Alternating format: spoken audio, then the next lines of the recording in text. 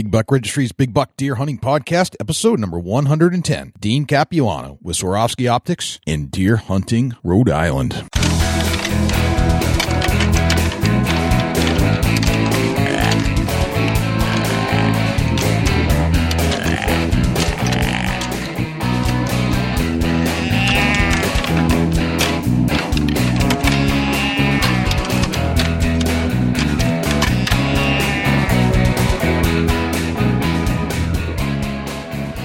Big Buck Registry is a virtual museum of hunting stories. We preserve a piece of Americana by interviewing and recording hunters about their hunts and experiences from across the country. And who knows, maybe we'll learn a thing or two along the way that'll help us take our hunt to the next level. This is Gordon Whittington, Editor-in-Chief at North American Whitetail Magazine, and you're about to listen to another great episode of the Big Buck Registry Deer Hunting Podcast. Hey, this is Nick Miller, and this is Jake Miller from O-Town Outdoors, and you're listening to our favorite deer hunting podcast, the Big Buck Registry's Big Buck Deer Hunting Podcast. Hey, this is Tim Salerno with Salerno Brothers. Hi, this is Randy Salerno with Salerno Brothers. Get ready to listen to another great episode of the Big Buck Registry's Deer Hunting Podcast. Welcome to another episode of the Big Buck Registry's Big Buck Deer Hunting Podcast. I'm Jay Scott, and I'm joined here by my good friend, my fellow Buckeye, Dusty Phillips. What's happening, Dusty? Oh, man, this is another great episode of the Big Buck Registry Deer Hunting Podcast. Getting ready to launch off, Jay. I'm psyched that you're joining us, both Dusty and you, the listener, who is dialing in right now. Thanks for joining us. It's always a pleasure to just talk deer hunting. And we have another great episode lined up here with Dean Capuano from Swarovski Optics this week, Dusty. Yeah, it's going to be a great show, Jay. I look forward to it. And absolutely thanks, everybody, for tuning in with us every Saturday. We love it. We love producing the show. We love that you like the show, and thanks for tuning in. I can't thank you enough. If you have some time, if you have an iPhone, leave us a review on iTunes. It's bigbuckregistry.com/iTunes, and that'll bring you right to your app, and then you can just do a search for the Big Buck Registry, and from there, you'll see all the links on how to leave a review. Dusty, there was something that came up on our Facebook page this week, and I wanted to talk to you about that a little bit. See if I can find it. Okay, this is sent in from Josh and Nikki Westmoreland. Hey guys, love the podcast. I had a roommate in college that took me hunting about 7 years ago. I killed a button buck within 5 minutes, my first time out. This is a fun story. But after college, I moved back to my hometown of South Carolina. My family were never hunters, but I'm dying to get into it. I've bought all the gear and bought a house with some decent hunting land to go with it. I can't wait till hunting season starts September 15th. I'm starting with bow hunting, and my 6-year-old daughter can't wait to get out there with me. I have a couple of questions as a basic first-time hunter that is setting up his property. First off, my hunting land is shady around the clock. What can I plant or put out that would do well both in the shade and help bring the deer in? You want to tackle that question, Dusty? Yeah, absolutely. I would probably go with some kind of like ground cover, like a clover alfalfa mixed. It's going to pick up the natural light of the sun just because it's daylight, and I think it should germinate just fine. Maybe pick up like a 12 fertilizer to add to that for a little bit of fertilization. After it germinates, it's going to go ahead and eat that fertilizer, and it's going to grow into a nice mature cover. Excellent. Thank you. And that's the farmer in you coming out. So that's great. I figured you knew exactly what to plant. The second question from Josh is, second, I have 2 trail cameras out, and I caught a doe on the camera the first day. But as I was hanging my tree stand this weekend, I found someone else's trail cam with bait on my property. What's the sportsman's way to handle that? A couple of big issues going on there, Dusty. Yeah, absolutely. Definitely some major issues. One, they're trespassing. They're trespassing. If it's his property and they're on it, that's a problem. Yeah, absolutely. And it's one of them things where you got to stop and think a little bit, Jay. You got to think as the property owner, it's kind of disrespectful, and obviously you're irritated about it. So, but put all that behind you and be a good sportsman. Maybe kindly leave a note in a plastic Ziploc baggie and maybe stake it to the ground right where the corn pile is at, and asking that, or stating that, I come across your feeding pile and you are trespassing on my land. And any questions, leave your phone number and your name and tell them that you're the landowner, and go around it kindly to initially kick that off. That's exactly how I was going to answer that question. Leave a note, leave a phone number, give me a call. We'll talk about it.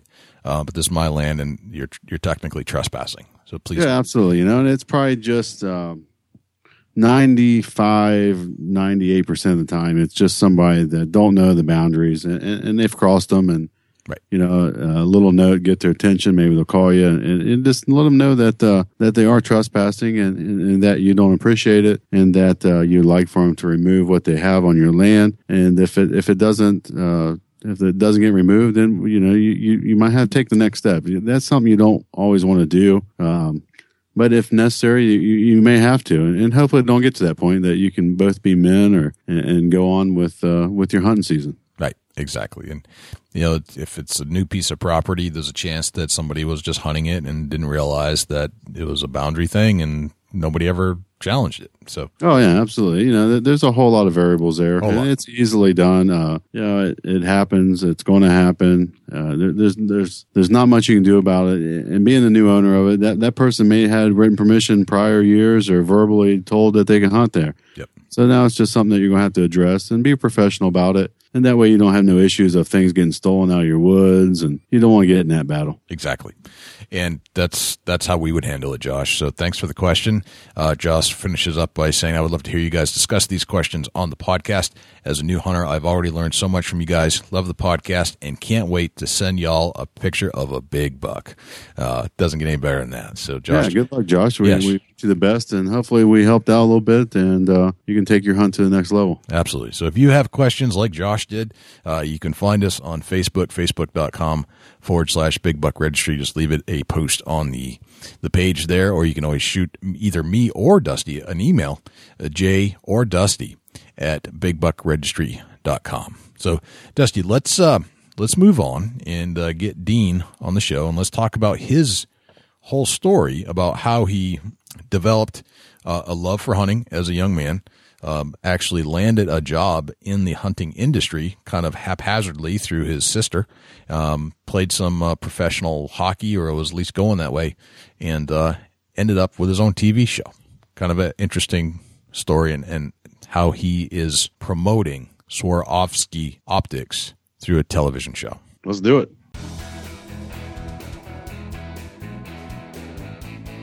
Dean Capuano, welcome to the Big Buck Registry. How are you? Good. I appreciate you guys having me on. We're psyched, man. It's good to talk to a New England boy. I end up having to talk to Dusty from Ohio all the time, which isn't a bad thing. But it's nice to hear some New England voices again. Yeah, and hopefully my New England accent's not too bad for all your listeners. See, I don't even hear it. Dusty tells me I have an accent, and I tell him he does, and he's like, no, you do. No, I say, no, you do. So we go back and forth. We go back and forth on that. Yeah. But I don't even hear it. You know what? It's funny. I think I've traveled for so many years now. Hopefully I've gotten rid of it a little bit. There's certain words, and if I get a little fired up about some subjects, they'll come out. But, I never forget my roots, that's for sure. Gotcha. So, Dean, where are you from? I'm actually from Cranston, Rhode Island. Cranston, Rhode Island. Born and raised. Right on. That's excellent. How old are you now? Oh, I just turned 43. So, I've been in the hunting industry 18 years. I got out of college, finished playing hockey, and doing all that stuff when I was about 27, 28. Wasn't sure what I was going to do, and the only other thing I had done for a long time was hunted and fished, and I thought, boy, I need to get a job in the industry, and it just so happens for us, the Optic was right in my backyard, and it worked out great. Gotcha. So what was life like as a kid in the 70s in Cranston, Rhode Island? In a lot of ways, I wish we could go back there. There was no social media.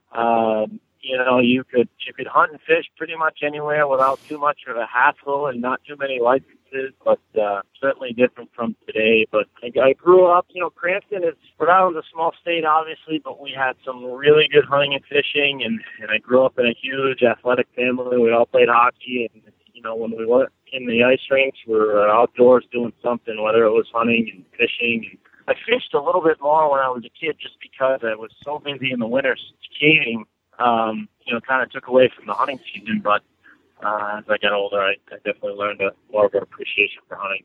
Gotcha. I always think of Rhode Island more of a fishing state than a hunting state. I didn't even know if you could fit hunting down there in that little tiny state down there in the corner. Exactly. That little state that probably should have got tucked into Connecticut or Massachusetts at some point. But, no, I mean, obviously we've got huge saltwater fishing here and a lot of good ponds. So, yeah, you're absolutely right. The fishing is great, but we've got a lot of good whitetail hunting and the turkey hunting. I wouldn't say the turkey hunting in the 70s was great, but, as they started to put the turkey population, like I'm sure you've seen up in New Hampshire, back in the mid-'80s and late 80s. Yep.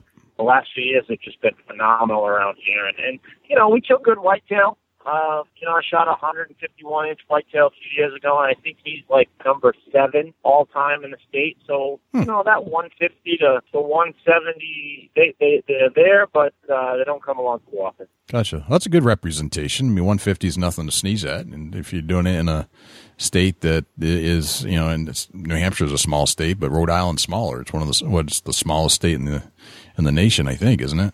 Yep, absolutely. The biggest little state in the union. Biggest little state in the union. There you go.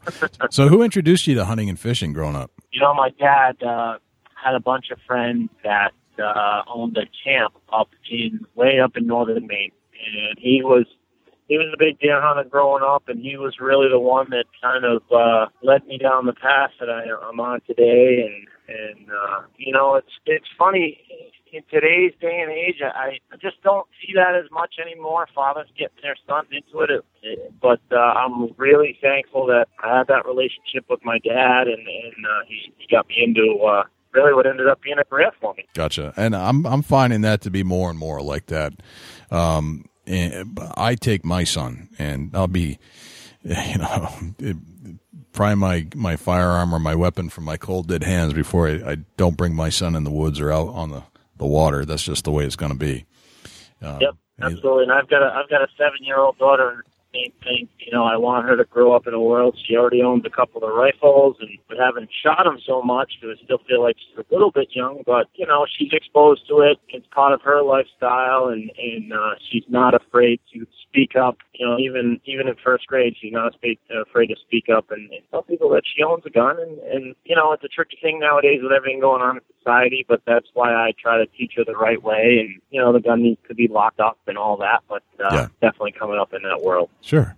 So when did you get introduced to college, or not college? When did you get introduced to just hockey in general? Was that part of your lifestyle in addition to the hunting? Oh, yeah. Yeah, my whole family, we played a lot of sports growing up, but it ended up being a lot of us were exposed to hockey. I mean, I was probably on skates for the first time at 4 or 5 years old. And it turned out myself, my brother, and 2 of my cousins, we all got drafted by the NHL, so we ended up being a really big hockey family. And it's even a big part today, my cousin Jack is the only one that's left in the game. He's the head coach of the New York Islanders right now. So we're still involved with it as much as we can be. That's cool. That's pretty cool. So you had a real athletic family, too. And you had brothers, you said?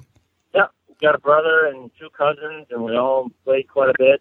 Some other relatives as well. So, in the mid-'80s, early to mid-'80s, Rhode Island was a huge hockey state. It was, the high school I went to was ranked number 1 in the country for several years. So, from a little state, we've got the high school I went to, we had 20 guys over the last 15 or 20 years, I guess, that were drafted by the NHL. So it really became a hockey hotbed for some reason. And even in your state of New Hampshire and Massachusetts as well, mid to late 80s was just a huge boom for hockey after we saw the 1980 Olympic team win that gold. A lot of us kids that were 7 and 8 years old got into the sport, and that's all we wanted to do. Right. That's a good point. That's that was the right timing back then. It's interesting that Rhode Island became like a powerhouse. You don't really think of that these days. I don't think that much, although I guess Providence is doing pretty good. Yeah. And out towards Dusty's way, I think it was Miami of Ohio. Their hockey club's pretty decent these days, right? Yeah, they were actually really good. When I was in college at Providence College, they were one of the better teams in the nation at that point. So we played them quite a bit. Gotcha. So growing up, you had brothers around. You must have had some competition. Did all your brothers hunt as well? Yeah, my brother, we've got several cousins that were all the same age, and obviously we were very competitive athletically. You know, I tell the story that some of our cellar hockey games were more competitive than anything I ever dealt with in college or anything else. And, you know, we used to come out of there bloody and, you know, but we all hunted and fished. You know, we left the ice rinks, and that was the first thing we wanted to do. So we grew up doing that, and we, you know, all of us, some of us are out of hockey now, and we still get to do it every day, and it's just awesome. Very cool. So where did you hunt and fish when you had time? Did you go just in Rhode Island, or did you venture out and throughout the New England states? Yeah, to be honest with you, growing up, before I got quote-unquote into the industry, most of my hunting was in the New England area. It was, you know, obviously in Rhode Island. I had a lot of friends in Massachusetts that had some good land to hunt, and then you know, even as I went through college and I had some friends up in New Hampshire and Maine, and my two cousins played hockey at the University of Maine, so a lot of it was done throughout New England, and I started to work at Swarovski Optic. Most of it was in New England. Okay. What kind of styles of hunting were you engaging in back then? You know, I grew up a whitetail hunter, a northeast whitetail hunter, so I sat in my tree stand and, you know, sat for long hours every day. And I got a little older, I might venture out, and as I got into bow hunting a little bit more, I prefer like the kind of the spot and stalk stuff. But, you know, it's funny, I went through a phase where that was all I did, where I kind of wanted to be on the move. But I think now as I get a little older, and as busy as I am, I love, you know, every year I'll take that second week of November off just to hunt at home. It's not even about getting a deer, to be honest with you, at this point. It's about going to sit in the tree stand and, you know, watching the sun come up and just kind of taking in the experience. I think I get, you know, maybe when I was 20, 22, 23, I didn't appreciate it as much. It was more about getting an animal. But I think as I've gotten older and appreciate the time off, I just enjoy that time in the woods more than ever. Right. I'm with you. I'm your age, a little bit older, but I understand that. The older I get, the less I care about taking the animal, the more I care about the experience. It's kind of interesting how things are developing. Dusty, who's a little bit younger than us, is feeling the same way right now, and he's got a few more whitetails under his belt than I do, a lot more actually, and he's just shot some big deer out in Ohio because that's where they roam. Dusty, if you know any good places out in Ohio, I'm looking for a place to visit. Yeah, absolutely. You know, there's different counties, and there's a lot of public land, dude. I don't know if that's something that you'd be interested in, but there absolutely is a lot of opportunity on public land here in Ohio. Hey, Dusty, if you want to figure out what your best spots are and just send me the GPS coordinates, that'll be fine, too. Oh, yeah. That's a great question, you know. That sounds a little bit loaded. You've been talking to Jay before the show. My goodness. That's like Dusty's like number one thing that he says. I can't believe you pulled that out, Dean. That's crazy. That's my favorite question ever. Yeah, that's pretty funny. Yeah. No, Dean, all kidding around beside, man, I'm always down for having people come hunt with me. I work hard for to have some great setups and very fortunate to be on some land with some really nice mature whitetail. And I'm always an open invitation for that. You guys are getting some good deer out there. Yeah, absolutely. You know, it's getting better as time goes on. These guys are figuring out that passing on these younger bucks leads into some greater opportunity in the future, you know? Yep, absolutely. It's the only way to get them big is let them grow big. Yeah, absolutely. And people are starting to learn that. And I think that, you know, the more that information as far as podcasting and TV shows and, you know, they're actually leading in the right direction as far as being able to pass the younger bucks and letting them get a little age to them. And it's more rewarding in the end. Yep, absolutely. We've got some properties here around, same thing. You know, I never expect to kill a 170, but there are plenty of, you know, 120, 125-inch buck that are 3-year-olds or even 4-year-olds that, you know, when I take people hunting, I'm like, I know it's tough to pass. They look like a really good 8-pointer or a really good 9-pointer, but if they can just get them through the next year, they're going to be an awesome deer.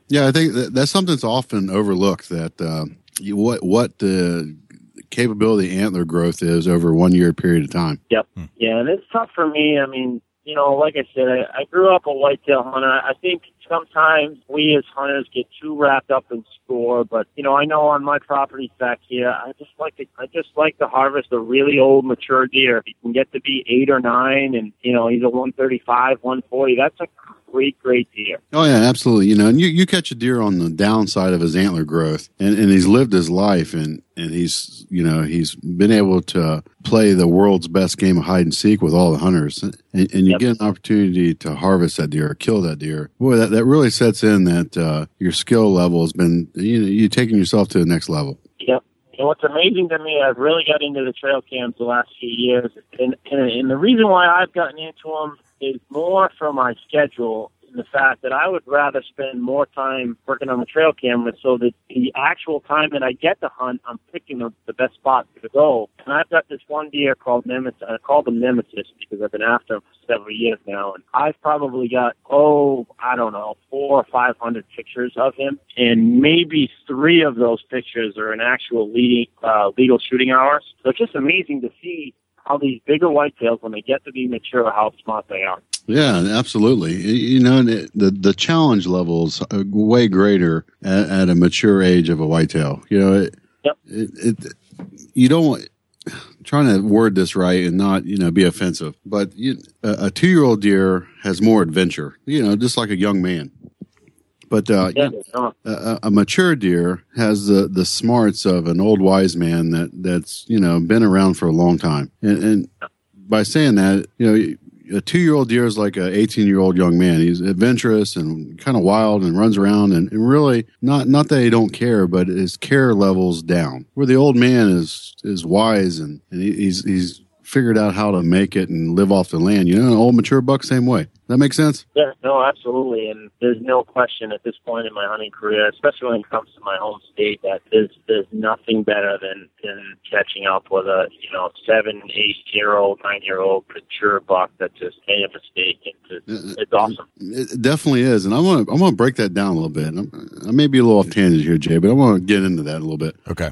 When you say that that's awesome, tell us a little more about your hunting strategies for mature old whitetails. Yeah, and I think it's the reason why I've gone to trail cameras. I would rather watch these deer and figure out what they're doing, and it's like you said, some of those younger deer, they can be a little bit less challenging, but to really focus in on one deer, this deer that I call Nemesis, I've actually missed him a couple of times, but hopefully this year will be the year I finally connect with him. But the sense of accomplishment on an older deer like that that's maybe fooled you a couple times for me, I hunt properties that, yes, absolutely, I like meat in my freezer. We eat a lot of venison.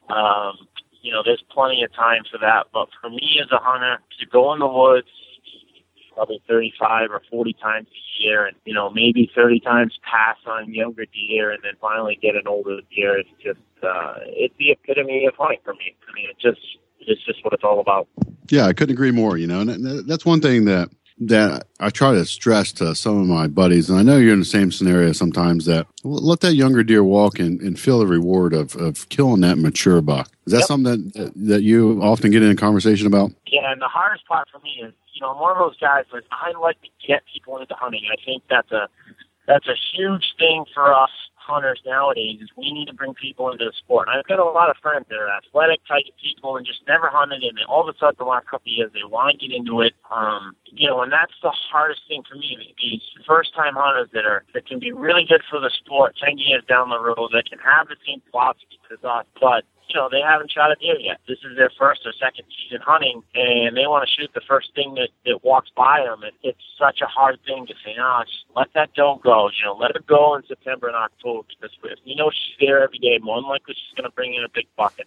It's really a hard argument, because on the same token, a lot of buddies that I bring for the first time, shooting a doe, they'd be super happy, but, it clashes a little bit with my hunting philosophy where, let's take out the mature does that probably aren't breeding anymore, and let's let the young bucks kind of live and shoot the older ones that have kind of reached their potential, and then you got a chance at killing just a huge deer. But it's hard. You're trying to bring someone into the sport to, tell them hold off. And I've got family members that they've hunted their whole lives, but, with life and everything else that gets in the way, they only get to hunt a couple times a year, and they get to stand, and they want to shoot the first thing that comes by, and I can't blame them because they want to fill their freezer. But, it's a hard argument to have. Right. That boils down to more of a veteran hunter versus a new hunter, and a little bit of management thoughts in your mind, and trying to keep your deer herd at the most best potential that it can possibly be.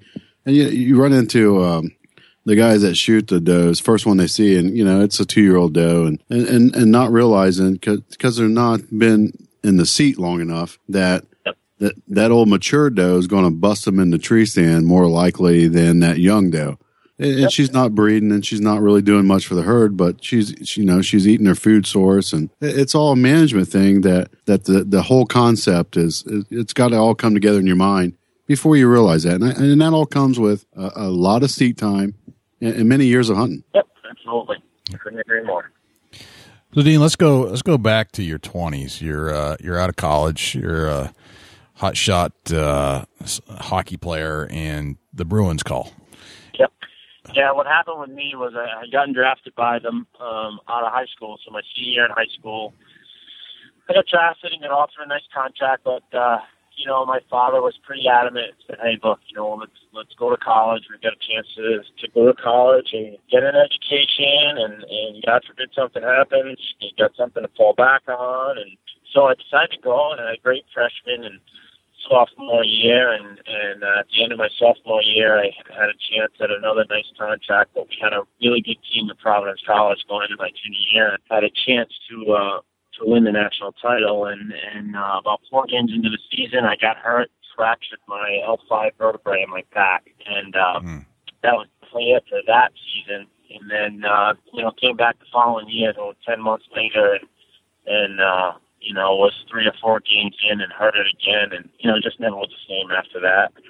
Gotcha. So that's why I just kind of had to, the hockey career ended, and it was one of those things. I graduated college, and I was like, okay, what do I do now? And my sister happened to be the head of sales and marketing for Blue Cross in Rhode Island, and they handled all the health coverage for Swarovski Optic, and she called me one day, and she's like, hey, that company that makes rifle scopes is hiring some people.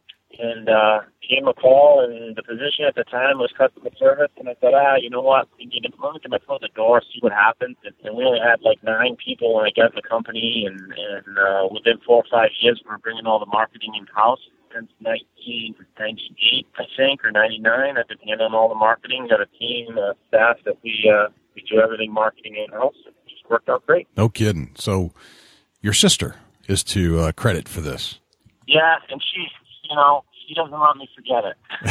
When I'm on some of these hunts, and I host that TV show and everything, and we'll be talking about, she's like, if it wasn't for me, you wouldn't have any of that. That's funny. That's really funny. That's a good sister right there. Absolutely. Yep. Yeah. So you started out in customer service with Swarovski, and then I have such a hard time pronouncing that word. If you look at the word and tell me if I'm doing the Swarovski, it's such a funny looking word. Think of it this way: if you skied for years, yep, and you don't want to ski anymore, and you swear off skiing. Swarovski, got it. There you go. There, it's if I were to pick a name for a product, I probably wouldn't have picked that name, although they're some of the top scopes in the industry. Yeah, originally it's a family name out of Austria. They started making optics in 1949 for the German military, and it really wasn't until 1988 when we started actively marketing binoculars in the U.S. But, when I joined the company in 1990, I think it was 96 or 97, we only had, I think, 8 or 9 people in the building, and the customer service position, basically I handled all the Cabela's and Bass Pro Shops and things like that. And I did that for about a year, and then we established the position. I basically handled the entire hunting market. Okay. And just kind of oversaw everything. And then 2 years later, the president at the time, we were using an outside firm for all our public relations and advertising, and he just approached me and said, "Hey, Buck, I want to bring all this in-house. Are you interested in heading it up?" And it didn't take me long to say yes. That was, 15 years ago, and it's been going hard ever since. That's pretty cool. Now, how do you go from customer service to being the head of marketing for a major brand in the optics company? Yeah, it was definitely a process. There's no question it was a process. I mean, when I moved out of customer service, I was basically handling all the training and all the technical training, all the field training for the reps, Cabela's, Bass Pro, dealing with a lot of the magazines. And I came out of college with a double major in marketing and finance. Okay. So I was kind of set up for it. Gotcha. And, like I said, at that point, we're a lot smaller company, and we've just grown. I mean, since 1998 is where we really started to see our growth. And we just we've had some tremendous years since, but it's been a ride, that's for sure. Gotcha. So when did you pitch the television show? When did that come into play? Well, from like 1998 to 2007, a big part of our marketing program was sponsoring other TV shows, and we still do that, and I think it's still a huge part of the marketing program. But the problem I saw was, yes, we could get logos on the TV, and yes, we could get product use and all that kind of stuff, but they really didn't tell the story of the brand. We had such a story to tell of our history and the product, and even to the price of the product, it is the most expensive brand out there. So we need to tell people, we need to educate our consumers why, what you're getting, the product, the service, all that stuff. And I just felt like having our own TV show would really bump that to the next level. So I just decided in 2010 to start our own TV show, and we jumped on board with a couple of sponsors, a couple of partners, and it's been working great. It's been one of the highest rated TV shows on the Outdoor Channel the last several years. The first year we did it, the first 2 years actually, we were on NBC Sports, and then several years ago, it was a little tougher to get hunting shows on NBC, so we decided to move to. At that point, when we were on NBC Sports, we were both on NBC and the Sportsman's Channel.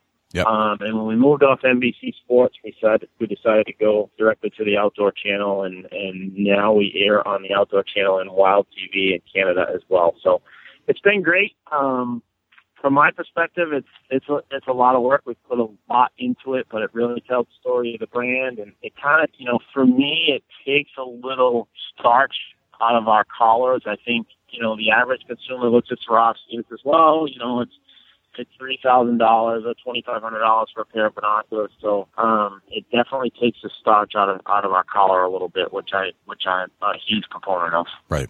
So what's the premise of the show? Let's talk about the show a little bit. How did you develop it? Like how did you decide what you're going to talk about? Yeah, for me, the show was always about, but I have a pet peeve with some of the TV that we have in the hunting community where they're so loaded with sponsors and buy this, buy that kind of stuff. So for me, I took a page. I'm a big fan of Walt Disney and what he did. So I took a page out of his book and just felt like you have to entertain people before you can educate them. So I felt like, let's put together a show that puts our product in these situations. So we don't have to say how good it is. We don't have to say how good it is in low light. We don't have to say how good these rifle scopes are shooting at 500 or 600 yards. We put ourselves in situations where the show kind of speaks for itself. Gotcha. Okay. So how long do you think you'll be running the show? Until you can't do it anymore? Yeah. My take on it is it's a huge part of our marketing program, and we'll certainly keep it going. And, it's one of those things that you look at the ratings of the show every year, at least I know I do, and when the ratings really sink and nobody wants to watch us anymore, that's probably the day I'll say, okay, enough. But, last year we were in the top 5 from July through the end of December, and I think, my gut feeling is people do appreciate the fact that we're not pitching stuff too much. We're hunters. I go out and I hunt, and I do some adventure hunts, and I do some whitetail hunts, and I do a little bit of everything, and I put myself in our product situations that the everyday hunter, hopefully can be in at some point in his life. And I think that's what people gravitate to. Gotcha. I'd like to take every guest, or I'd like to have every guest that we have take us on a deer hunt and really break down a play-by-play type scenario for one of your most memorable deer hunts. I was wondering if you could do that for us. I'll have Dusty kind of walk us through it. But can you think of your most memorable deer hunt and take us back to what year this is and where we're going? Yeah, there's a very simple answer to that, and I am very fortunate that I have gotten to literally hunt the world and hunt a lot of species and hunt a lot of countries and do some different things. But for me, my most memorable whitetail hunt was that 151.5 that I shot several years ago in Rhode Island. Okay.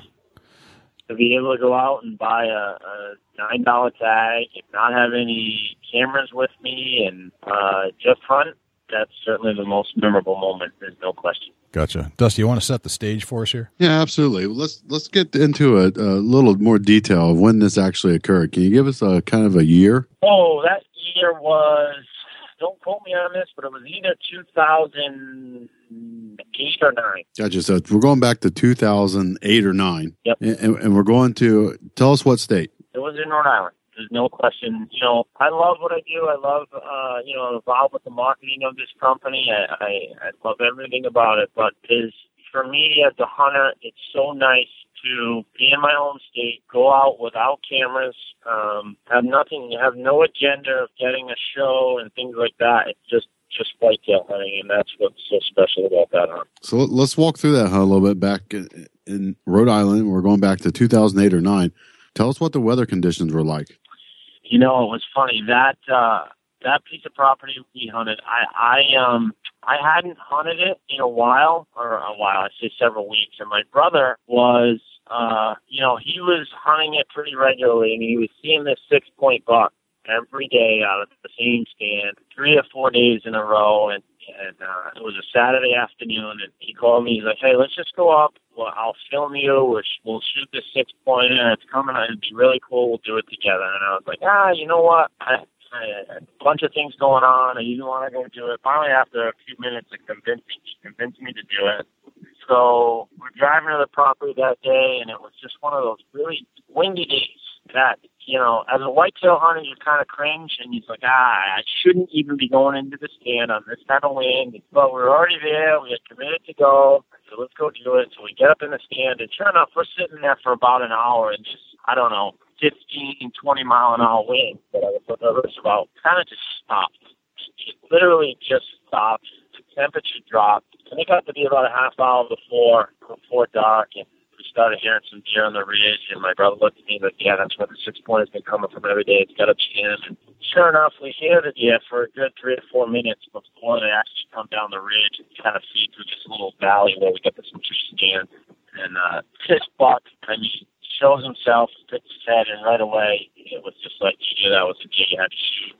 And the greatest thing, I've got a video of it. It's a personal video. I've never put it out publicly that my brother and I have, and I shot this deer. And the first thing I did was look right at the camera, and I was like, that is no 6-pointer. And it was just awesome. The fact that it was such a surprise to both of us, and one of those things that we have been hunting that property, and we take a lot of pride in knowing all the deer on our properties. And we had never seen this deer. We didn't know he was there. And boy, when we walked up to him and that one side of the antler, I could see it right now like it was yesterday, sticking so high above the deer. It was just, to have 2 35 or 40-year-old guys in the swamp just giddy over a deer like that was just, I'll never forget it. No question. Oh, yeah, that's amazing. Great story, by the way. Yeah, it's head-on truth. It's just what it is. I'm fortunate to do what I do every day, and I get to hunt species that are just awesome. And there's a lot of them I wouldn't trade for anything in the world. But to have that experience with my brother and be together like that's what it's about. Right, absolutely. And getting that a little bit deeper, it goes to show right there, the kind of the proof's in the pudding with you saying that the weather conditions were not primed to go out and something that you normally probably wouldn't do. And you think that made a difference in getting that big deer on his feet that night? Looking back at it as the technical end of being a whitetail hunter, I should have never got in the stand that afternoon. And there's probably 9 times out of 10, if I was put in that situation, I would turn the truck around and either go to another stand or whatever. But we were just so dead set on going there. We had everything planned. I said, well, and it was blowing so hard that I said, well, let's go in there. Maybe it won't even wind us.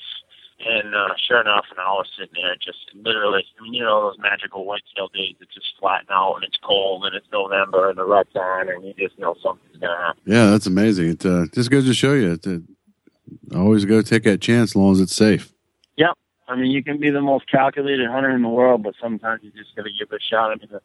Two of the largest bucks I've ever shot in Rhode Island have been on, windy days, at least to start out. The other big one was like a 146.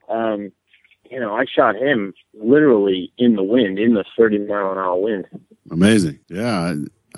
I've learned over the years that the more stories you hear that the wind and the rain, and it seems like it almost throws their techniques to be able to detect you off. So, it's a chance you got to take. Absolutely. Yep. It's not like a chance that paid off for you. Tell us a little bit about your tree stand setup on that particular hunt. Yeah, it's a little different in Rhode Island with the tree stands. I'm all about being mobile and the climbers, and I love climbers. But I think with us at this point, a lot of the properties we've hunted for so long, 15, 20, even 30 years, that we kind of got a lot of these deer dialed in, and we know which stands are a little more active in November and which stands we need to stay out of in September. And I think we've hunted here so long, we've kind of got it dialed in. And, at the end of the day, it's hunting and things can always change. But, 80% of my stands are kind of in the same location every year. And it might change up a few things here and there if I see a big deer around. But for us, it's, Rhode Island's a little bit different because it's so small. So you can really narrow down these deer of the certain swamps that they live in, the certain fields that they go to every night. And so it's a little bit easier to dial things in. Interesting. Dean, what's your normal setup these days when you go on a whitetail hunt in Rhode Island? What kind of things do you do to prepare to give you the biggest edge that you can? Well, I think for me, I'm a big fan of all the scent clothing, but on the same token, I'm old school. You hunt the wind. So if you want to hunt a certain stand and the wind is wrong, typically you're not going to go in there. So, we've got stands that are set up for certain winds and work some days, don't work other days. So for me, it's all about the wind. And again, Rhode Island's so small. Some of these swamps that we know are good swamps, we may have 4 or 5 stands set up on that swamp. So, depending on the wind, we might go to one day and one the other. And for me, it's I use a lot of ladder stands just because they're easy to move.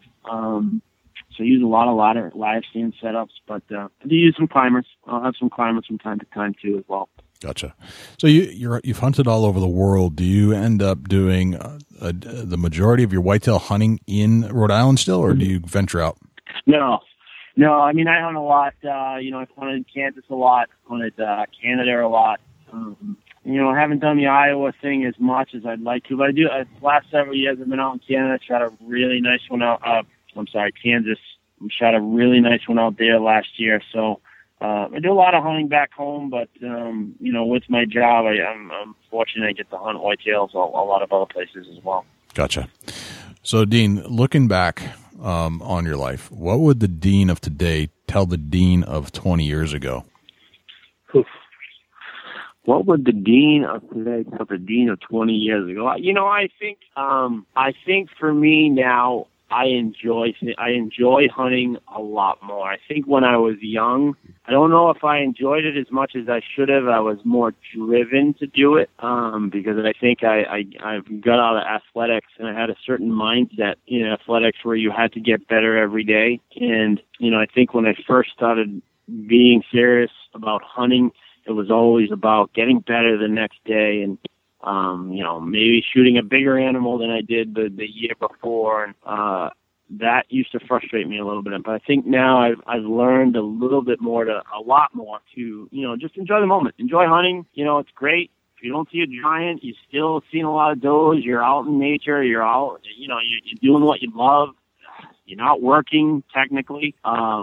So, and for me, getting to travel the world and hunt, I try to take in every experience. And, I did my stone sheep hunt last September and certain things like that, I get very focused to want to shoot an animal because you don't know how many times in your life that you're going to get the opportunity to do that. But also I took a lot of time to enjoy that hunt and just, take in the whole experience. Gotcha. So I think, in a nutshell, I would tell myself to, not be so wound up tight and enjoy every step and not be so focused on the end result. Gotcha. That's a good one. So if you had a favorite hunting book, what would it be? Ooh, a favorite hunting book. Yeah. I don't know. My favorite movie is Legends of the Fall, so I'd probably have to go with that in book form. Tough to go against Legends of the Fall in anything. So I think if I had to pick a book, it'd be that one. Okay. Cool. And what's your number one hunting tip? My number one hunting tip. I think for the guys and the ladies that travel to hunt, my number one hunting tip is listen to your guide. I think there's too many people in this world that, I may be a really good hunter in Rhode Island, but that doesn't necessarily make me a good hunter in Kansas. So I think, listen, as traveling as much as I do, I've gotten a lot better at listening to the people who know the area.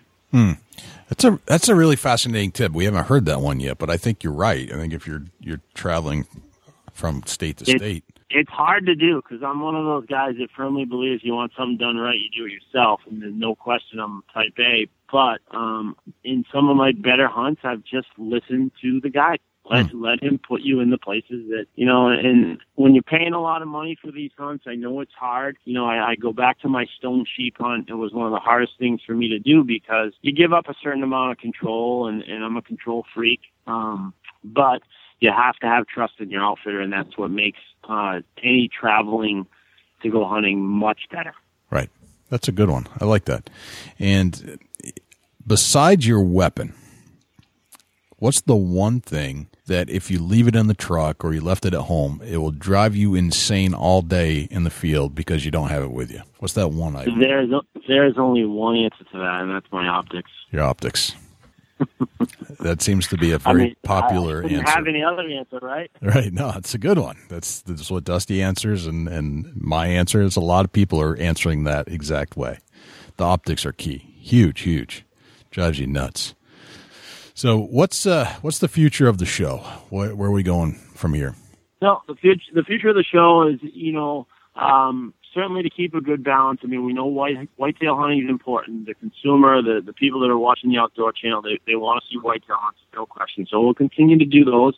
I mean, I personally like the whitetail hunts that are a little more spot and stalk and not sitting in a tree all day. As much as I love to sit in a tree, I mean, that's how I grew up. I just think with TV and entertaining people, it becomes a little more entertaining when you're moving around and not just sitting there. So we'll continue to do that. And then the show itself, I like the adventure hunts. I like the cultural hunts that kind of adds a little bit more to the hunting flavor, maybe different cultures, maybe exposes hunters in the U.S. to different customs, to different ways to hunt throughout the world. I think that makes us better ambassadors for our hunting community, just to see how other people do it, whether they believe it's right or wrong. At least you're exposed to it. So I think we'll continue to do that. And I work for a company. We're very visible in the hunting community. That we have a lot of pressures right now with whether it's, lion hunts in the news or, politicians against guns. So I think we all need to become better ambassadors. I mean, I'm a gun guy. I'm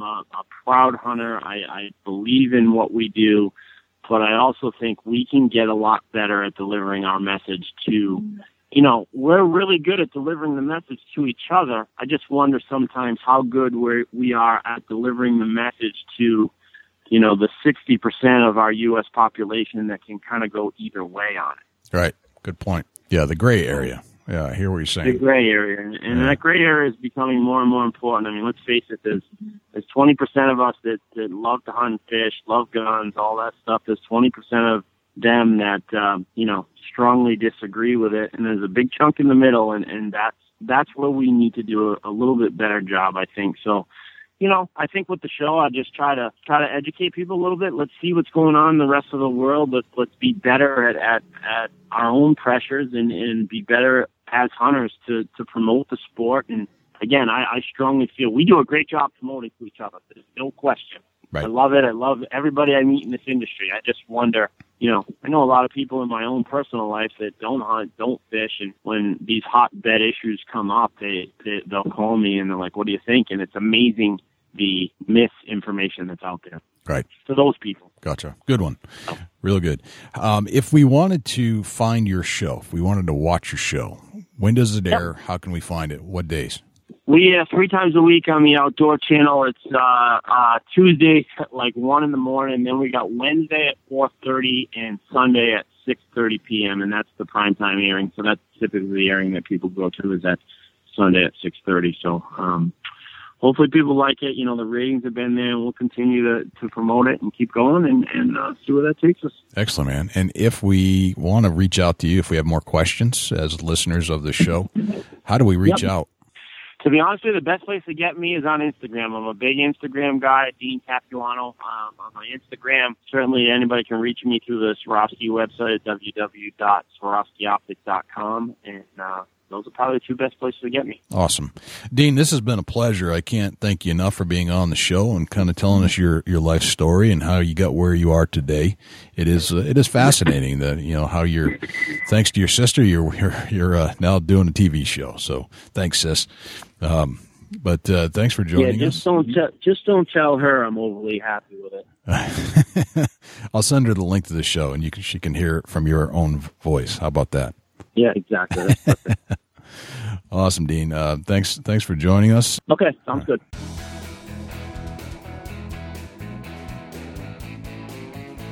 Well, thanks to Dean for being on the Big Buck Registry's Big Buck Deer Hunting Podcast and kind of telling us his whole story, how he got to where he is today and where he came from. Everybody starts somewhere, that's for sure. So absolutely. Love the story. Dean, good luck to you with the Optics Company and the show. We're following you, and if you ever need anything from us over at the Deer Hunting Podcast, just let us know.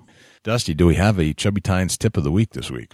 Absolutely. And I'm going to get into something that over the years I've just naturally picked up and learned on my own. And I'm going to share this. It's something that I keep not really to myself, but I try to express it in a professional way that you understand. Everybody picks up new land, and a lot of people are hunting some land that they've had for generations. Let the whitetail buck tell you his story. That makes sense to you, Jay? I get that. I do get that. And that it's something that's really hard to explain, and I'm not going to get into full detail, but once you figure out how to read that buck's story and what he's doing and where he's traveling and where he's living and what he's eating, if you can process all that, man, it really makes a difference in your success rate. It does. Know them better than anything you really know in a lot of ways. You just want to study them, become a student. Yeah, absolutely. Just, once you figure out how to read and learn and acknowledge what that buck's doing, man, it really, and it takes years. And that's something that, that it's a lot of time, and it's something that you really can't explain. You just need to be in the woods and it'll all be like a Rolodex of information once you figure it out. Yep. You got to learn their habits. Yeah. They'll tell you their story. They'll tell you exactly what all day, every day. And you just got to be able to read the woods and read the environment and read the tracks, read the scat, read the rubs, read the water crossings. And it's all a story that'll tell itself. When I walk up to a creek, is the deer actually stopping here and eating, or are they just traveling through? Right. And you can tell by the way that their hooves are hitting the bank. If they're just passing through, they're going to be real deep inset hoof marks leaving the bank because they're on the trot.